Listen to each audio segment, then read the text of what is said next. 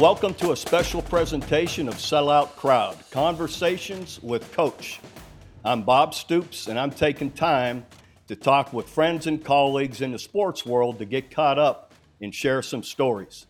My guest right now is Chris Petersen, my nemesis way back from the Fiesta Bowl in 2007. Great guy, great friend. Little bit about Chris. Started off as the offensive coordinator. Well, back in the day, position coach. I know at UC Davis and a few other places, but then offensive coordinator at Boise State from 2001 to 2005. Head coach at Boise from 2006 to 2013. Led them to a playoff appearance in 2016. And then the Washington head coach from 2014 to 2019. First two-time Paul Bear Bryant Coach of the Year, also Bobby Dodd Coach of the Year, and retired young as I did in December of 2019. So appreciate you joining us, Chris. How you doing today? Doing great, Bob. Thanks for having me on. Yeah, you bet, buddy. Now let's rehash real fast that Fiesta Bowl. That just pains me, but people can go to our story on Fox where we rehashed and watched the whole game. And I like the story about the last play, or was it the Hail Mary that your backup quarterback is the one who suggested it to you on the sideline. Well, it's two of our backup quarterbacks, and really it wasn't really even a 2-point play, the old Statue of Liberty. It was a red zone play. Okay. But it was hash specific. And we could never get on the left hash. We kept thinking, yep, next play, when we were in the red zone, but it just never happened. And so, it's funny, when we tied the game up at the very end, I was thinking about going for two right then and there because you guys and Adrian Petersen were just getting warmed up. But I chickened out. I actually thought about it, and there was so much pandemonium on our sideline that I'm like, oh, we couldn't get the offense out. We're going to get a penalty anyway, so let's just kick it. But I thought, if we get another chance, there's no way we're going to prolong this. We're going for two and ending it one way or another.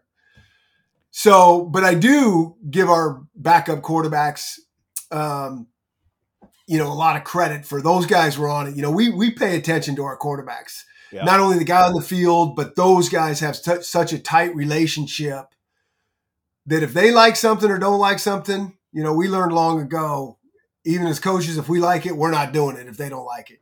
Right. No, you're great coach. But let's go back to your early years as a quarterback at UC Davis back in 85, 86. Is that right? Yeah, that's right. Who were some of your biggest influences, whether a young player playing or you're young in your coaching career? We've all been influenced by people. Who are some of your biggest influences? Well, I played for, I say, two Hall of Fame football coaches. One is Jim Soker, who has since passed away. He is in the College Football Hall of Fame. Mm-hmm. Another one was our defensive coordinator, who then took over when Coach Soker stepped down, Bob Foster. He should be in the Hall of Fame. These guys were so ahead of their time in terms of how they taught the game, how they treated the players, the balance and quality of their life that then trickled down to what this thing's really all about, the game of football and sports. And I didn't obviously know it at the time. I knew they were completely different. They were way different than any of the coaches that I had been around. And my dad was a longtime coach. He coached at a junior college for forever, for as long as I can ever remember. And so the one thing I knew I was not going to do in life was be a football coach. Watching the things that my dad went through, I'm like, I'm not doing that. I'm not letting 18-year-olds control my life and my happiness. But then when I got with these two coaches at UC Davis, it was game changing for me. They really changed my life and so many of our teammates' lives, and made it more than just winning and losing games. And we won a ton at Davis now, but it just felt like it was more than that. So certainly those two guys got me into coaching. That I really wouldn't have been a coach probably had it not been for them. It's amazing the influences. Mine are, of course, I start early in my career with Bill Snyder, who's as far over here as you can be, and then to Steve Spurrier. And as you know them both, they're both Hall of Fame coaches, Yeah. totally different in every style of coaching that there is. But I was influenced by both of them, and you just take bits and pieces of it, and you do the best you can. But they really influence you. And one of my big mentors was my D coordinator, my position coach at Iowa, Bill Brazier. He was with Hayden Fry for 30, 40 years, decades. He told me about coaching, just what you were talking about. He says, if you can do without coaching, do without it. If you can't do without it, you got to do it. And that was me. Amen. Right? I think that's such good advice. And, the other thing that you just kind of hit on is, everybody always talks about the head coach and the impact the head coach makes. But I think what people don't understand behind the scenes is really how impactful and game-changing assistant coaches are. Those are the ones, that's what I miss becoming a head coach, the tight bond to my group of guys. Yeah. That's where you're making an impact. I mean, we have a little chat with all the quarterbacks that I coached at Boise. That's awesome. Those guys send and it's there's nothing like that. So the assistants that's as impactful as being a head coach. I if not totally more agree. None of us have ever done it alone. Your assistants are such a huge part of it. But all right, real fast, finishing up a couple of things. College football today. How could it be a little bit better? I mean, it's because some of this isn't going away, Chris. But you're a guy who cares about the game like I do. What are some things that where do you see it going, or what could be managed to make it a little bit better? First of all, I don't want to simplify this thing, which I'm going to, because there's a lot of complexity in this thing. But the first thing that I would say is, can we just start with some rules? Yeah. I mean, that's every coach you talk to, every athletic director. It just feels like there's not really great structure, rules, regulation, guidelines. And if they are out there, nobody's playing by them. Right. Like you said, it's not going backwards. And I don't think anyone wants it to. We know it's not going backwards. NIL's not going away. Transfer portal's not going away. But can we tighten this up where everybody feels like this is good, really, for the student athletes? Right. And I don't know. I mean, I just think about NIL right now, and I've said this before, NIL on paper is a really good thing. I remember, you know this, back in the day when we had this at Boise, I've told the story before, that one of our really good all-time running backs there, Ian Johnson, played in the Fiesta Bowl. Sure. This guy could crochet. Okay. He was a big time running back and he could crochet. He made these beanies. He made 15 of them, 10 of them, blue and orange beanies. And he was going to sell them. He was going to put it out there and sell them for $10, $15. That's not happening back in the day. Unreal. Yeah. So when you're that, tight on the rules and it's set up like that it's like a no-win makes no sense. Down the road, something's going to push back on that and it's going to get all blown up. And so, that's just a little example of the rules that just didn't work. When you were feeding your players back in the day and you had trail mix and you couldn't have M&Ms in there and you had to pick out the M&Ms to give them trail mix or couldn't use jelly or cream cheese on the bagels. So here we are today, basically with the NCAA, because of all the lawsuit stuff, they want no part of regulating anything. So it's the wild, wild west. And now you have NIL, which is really basically just buying players.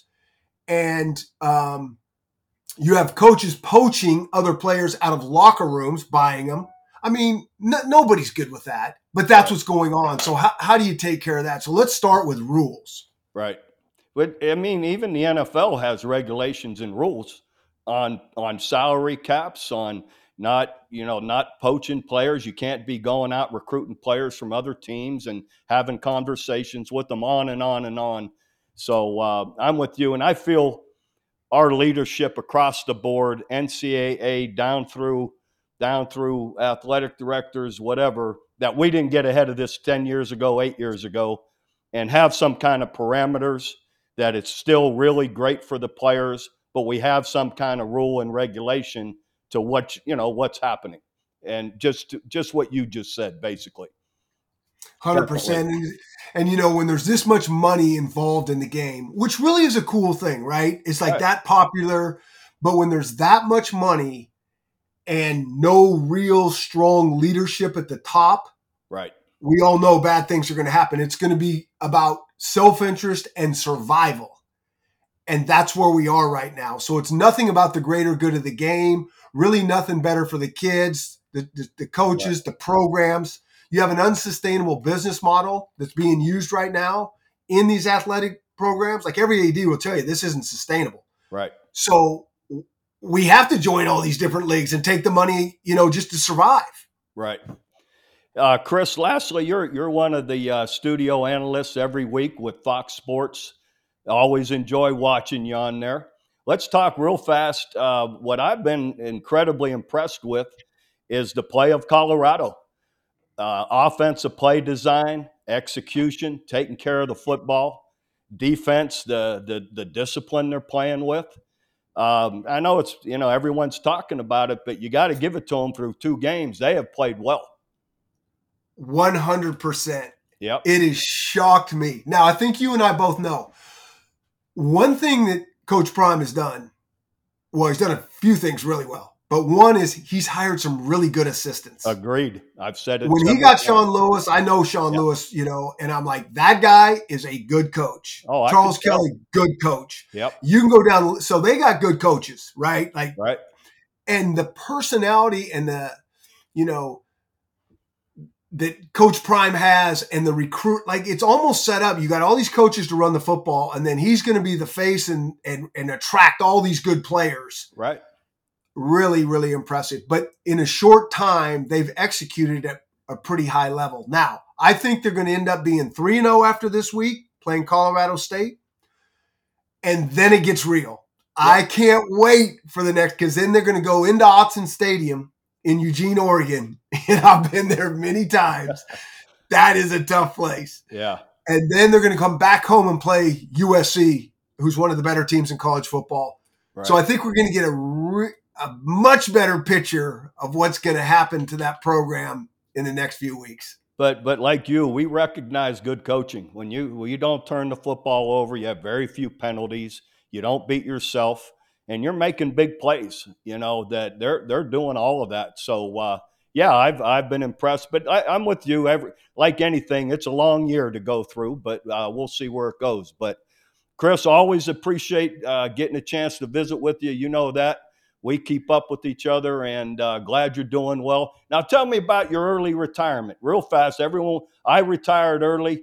How was it that you came upon that decision and wanted to step away at a younger age like I did? Well, I think that would be an interesting conversation between you and I'd love to have that sometime, what your reasoning was and mine was, because basically mine was I was really unhappy. And couldn't understand why. I had this dream job, wonderful kids. We were winning enough, but it was like, what is wrong with me? Why am I not appreciating this? And why is this actually feeling painful to me to go through this process? Wow. And I really just couldn't make sense of it. And I had this happen to me a little bit at the end of my run at Boise, and then it came back at the end of my time at Washington. And I knew the only way that I'd be able to make some sort of sense would be to step away. And so I did, to try to get clarity. I didn't know if I'd coach again or not.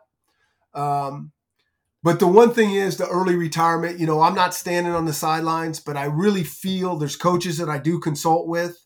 I get to stay in the game with Fox College Football on Saturdays. I love watching college football as long as it's not my team. I'm good with that.